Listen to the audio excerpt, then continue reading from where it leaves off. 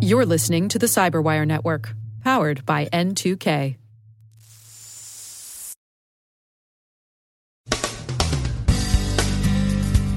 Email client vulnerabilities reported, worries about Russian and Chinese software and hardware vendors, security and trade policy notes, Finn Fishers found used in Turkey, the data scandal that brought down Cambridge Analytica moves to the University of Cambridge, but there the issues seem to be security, anonymization, and possible oversharing.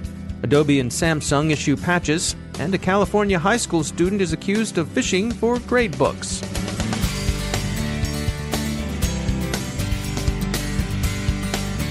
From the Cyberwire studios at Data Tribe, I'm Dave Bittner with your Cyberwire summary for Tuesday, May 15th, 2018. Researchers report a vulnerability in the way email clients render content encrypted with the widely used PGP and S-MIME protocols. Jettisoning PGP, as some advise, seems unwise, since, as many others say, encryption is better than no encryption, and exploitation, while clever, isn't trivial. Graham Cluley's blog offers some reassurance. He says, "The sky is not falling. Stop freaking out." It's probably a good idea to not load images by default, and some people are advising that you not load HTML by default either. Russian and Chinese companies face an increasingly complicated set of sanctions, restrictions, and suspicions in Western governments. The basic issue is that the companies are thought to be too close to Russian or Chinese security and intelligence services. The U.S. administration's expressed intent to relax sanctions against China's ZTE has come under criticism from observers who see ZTE products as a security threat. U.S. intelligence officials have expressed security concerns about both ZTE and Huawei devices, and the Department of Defense has ordered a halt to sales of ZTE devices in military exchanges.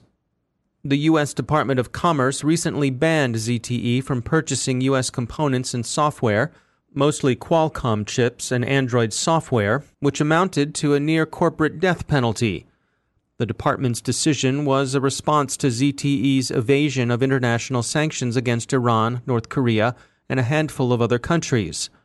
The U.S. administration's gesture towards a lifeline for ZTE draws criticism from those who see ZTE as a security threat and not merely a sanctions evader. President Trump is in the process of negotiating some form of reprieve, which he's indicated will be part of larger trade negotiations with China. Probably security negotiations, too. It's perhaps worth noting that China is closely interested in upcoming U.S. talks with North Korea. Huawei is also under suspicion, most recently over its partnership with Chinese authorities to establish surveillance networks covering Xinjiang province.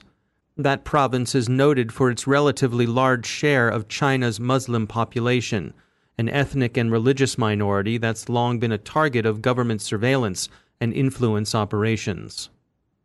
Huawei's participation in the surveillance program has aroused concerns internationally that the company's products and cooperative practices could easily be turned against external as well as internal targets. Canadian media, notably The Globe and Mail, are expressing particular skittishness about Huawei.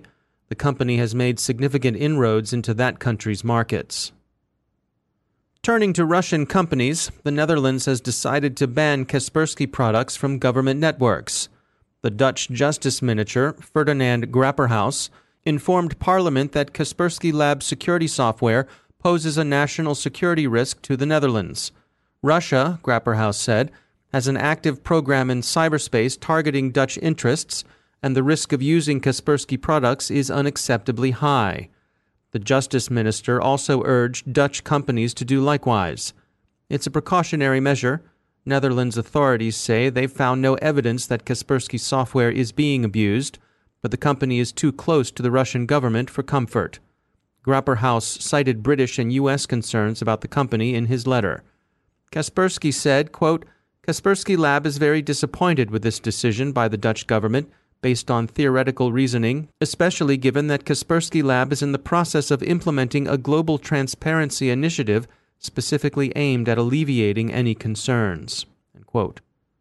Some within the U.S. government are wondering whether bans and sanctions are an unmixed good. They're aware of the security issues and take them seriously, but they also see uncomfortable room for retaliation by Russia and especially China. Suppose Beijing gets its back up when a U.S. tech company complies with a U.S. subpoena, they ask. Advocacy group Access Now says it's found evidence Turkey's government is using Finn Fisher spyware tools against dissidents. The New Scientist reports finding that the University of Cambridge's Psychometrics Center culled data from a Facebook personality quiz, My Personality, and shared it with hundreds of researchers over a period of 4 years. Some 3 million individuals were affected. The data was poorly secured and imperfectly anonymized. This is the same data collection project whose results were used by now-defunct Cambridge Analytica. One wonders whether responsible human subjects research review boards at Cambridge were asleep at the switch or simply failed to recognize that the project might require their oversight. Thales eSecurity recently published the 2018 edition of their Global Encryption Trends study. The report highlights how organizations are deploying and managing encryption around the world. John Grimm is Senior Director of Security Strategy at Thales eSecurity. One of the big trends that we saw over the last year is many more people are using multiple clouds. And what that has caused is some difficulty in managing encryption processes. So if you dig a layer beneath, you find that the reason people are encrypting has changed. Over the past several years, one of the big drivers for encryption has been compliance regulations. So needing to check a box, if you will, or show that you're doing diligence in some form to protect data. And that's still a big driver, but the drivers that have really risen over the last couple of years, as shown by this survey, is the need to just apply increased diligence to protecting your customers' information or protecting things like your company's intellectual property. Although compliance is still a major driver, we're starting to see folks applying much more diligence to just good practice of protecting specific targeted data types. The move to the cloud has made that difficult in some ways because now their data is so many more places. And one of the trends that this survey also revealed is the difficulties that folks are having finding all of their data, finding all the different places that it's going. Yeah, one of the things that stood out to me in the report was the difficulty people have in managing their keys. Absolutely. The more you use encryption and any sort of cryptographic process, the more diligence you have to pay to managing keys. And it's a relatively simple problem when you've got a limited number of encryption deployments, limited amounts of data that you're encrypting. But once you get to a state where you're encrypting multiple databases or data stores, you're encrypting at rest, in motion, you're using multiple public clouds and encrypting in each of those. As you get further and further into it, it gets really hard to do the job of tracking keys properly. And the most important, the linchpin of any good encryption system is how well you protect the key. And at the end of the day, if you don't account for that key through its entire life cycle, from the time that it's created to the time that it's retired, there are actually quite a few phases in the middle there, and it becomes a very big accounting problem to keep track of keys if you're following best practices such as rotating or changing your encryption keys every X amount of time in accordance with best practice. Another thing that stood out to me was you all dug into how organizations protect data at rest when it's in the cloud. And it was interesting to me to see the different approaches people take towards encrypting that data. Well, I think we're seeing a bit of a perfect storm in terms of people's need to change how they're approaching it. The fact that folks are using multiple cloud providers.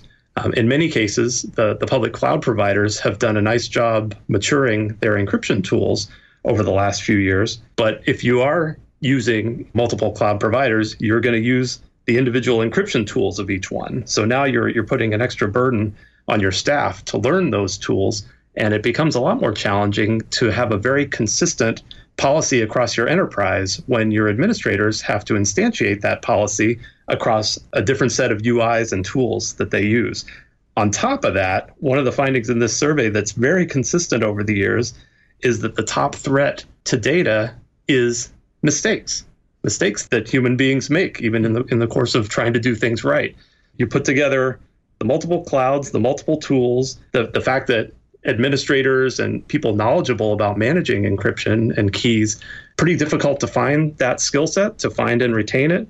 And the fact that mistakes are a big issue, it's no wonder that we're starting to see these instances pop up in the news of misconfigured encryption resulting in data leakage.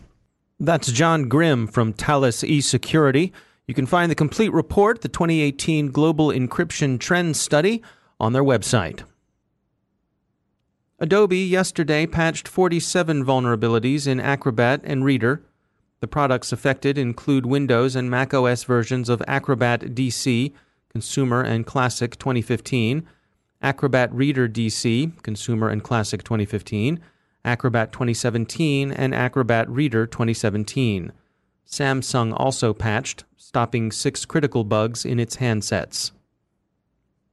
In a little bit of welcome good news, researchers at the University of Florida have tested a method of detecting cloned fraudulent gift cards at the point of sale by the unstable jitter that cloning introduces.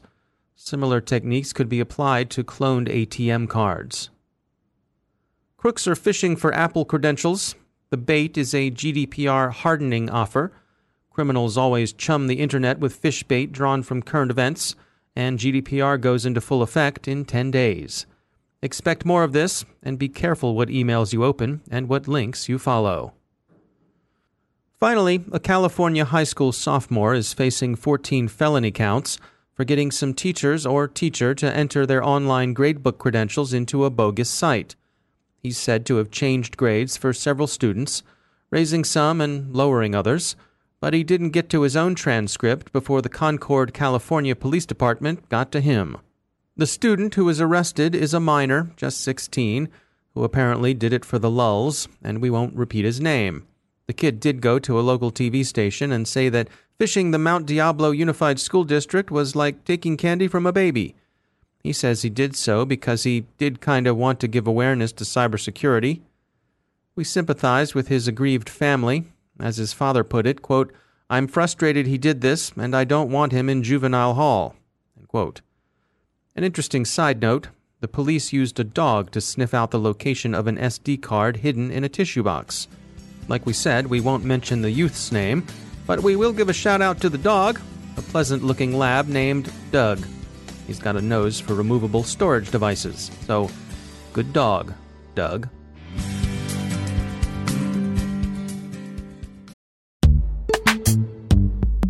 Every day, your IAM tech debt grows. Your multi-generational services struggle to work together. Building an identity fabric can fix this. It makes all your identity tooling stronger and allows you to connect any app to any service you want to use, with zero coding, zero maintenance, and zero app downtime.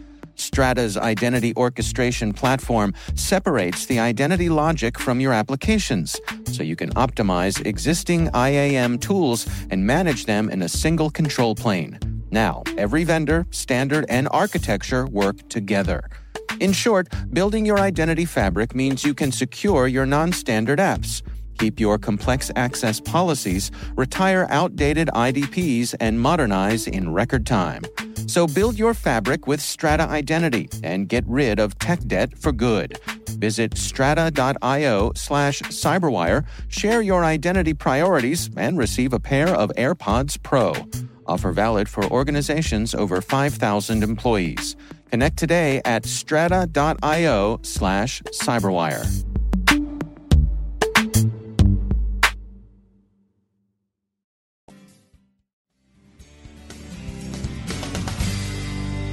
And joining me once again is Ben Yellen. He's a senior law and policy analyst at the University of Maryland Center for Health and Homeland Security. Ben, welcome back. We had a story come by from NPR, and this was it was called "A Needle in a Legal Haystack Could Sink a Major Supreme Court Privacy Case."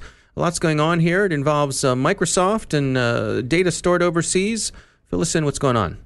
So there was this very prominent Supreme Court case came up for oral arguments, I think in January.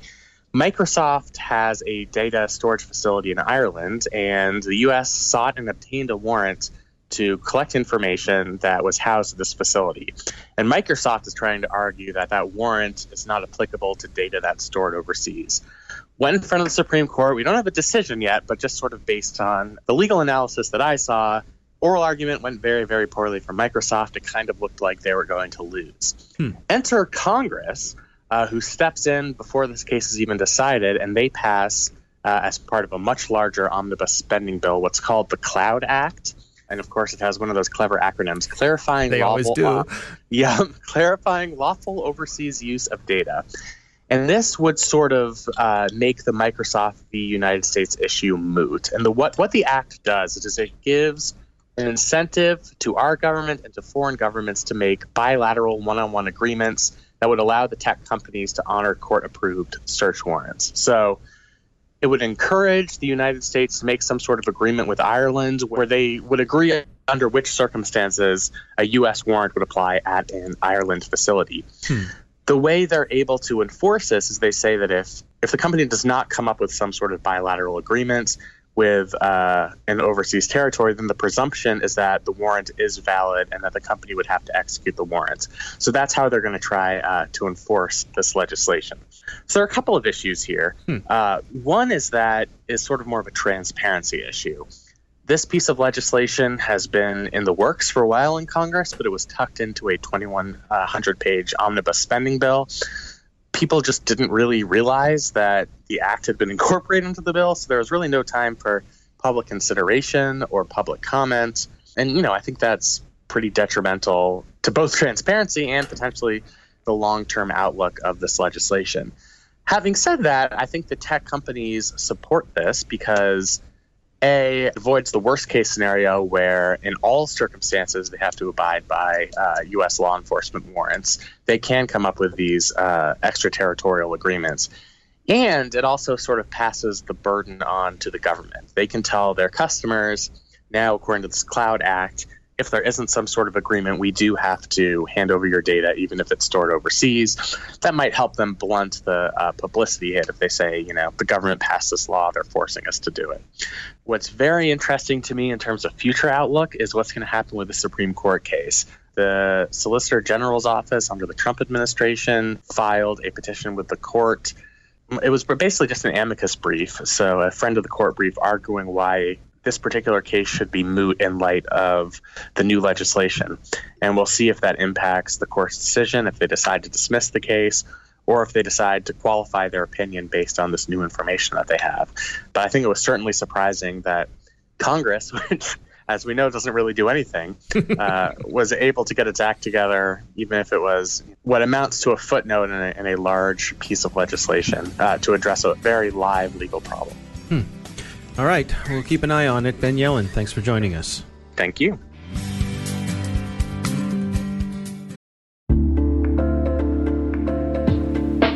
Are lengthy security reviews pulling attention away from your security program? With the largest network of trust centers, Vanta can help you streamline security reviews to win customer trust, save time, and close deals fast. Proactively demonstrate security by showcasing key resources like your SOC 2 or ISO 27001 and provide real-time evidence for passing controls. And when a security questionnaire is required, Vanta takes the first pass for you. Visit vanta.com/cyber to take a self-serve tour. That's vanta.com/cyber.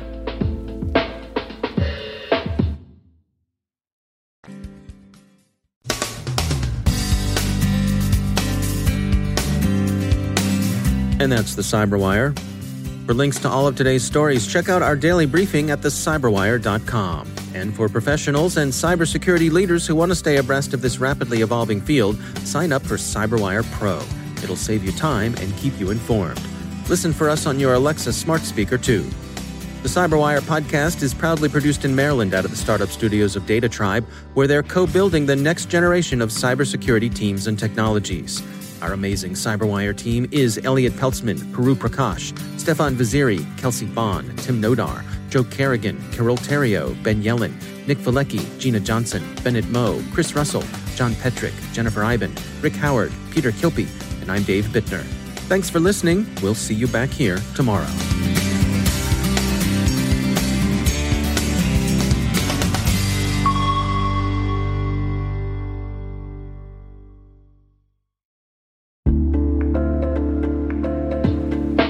Hi, everybody. It's Maria Varmazes here. your host over at T-Minus Space Daily, and sometimes a guest on Hacking Humans, too.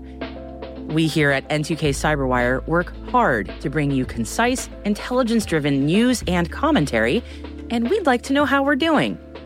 Please take a few minutes to complete our audience survey and share your feedback to help us continue to grow and meet your needs.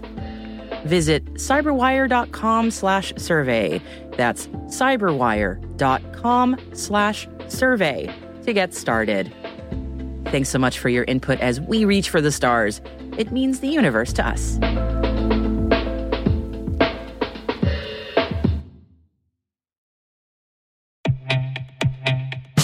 And now a word from our sponsor, SpyCloud, the leader in operationalizing cybercrime analytics.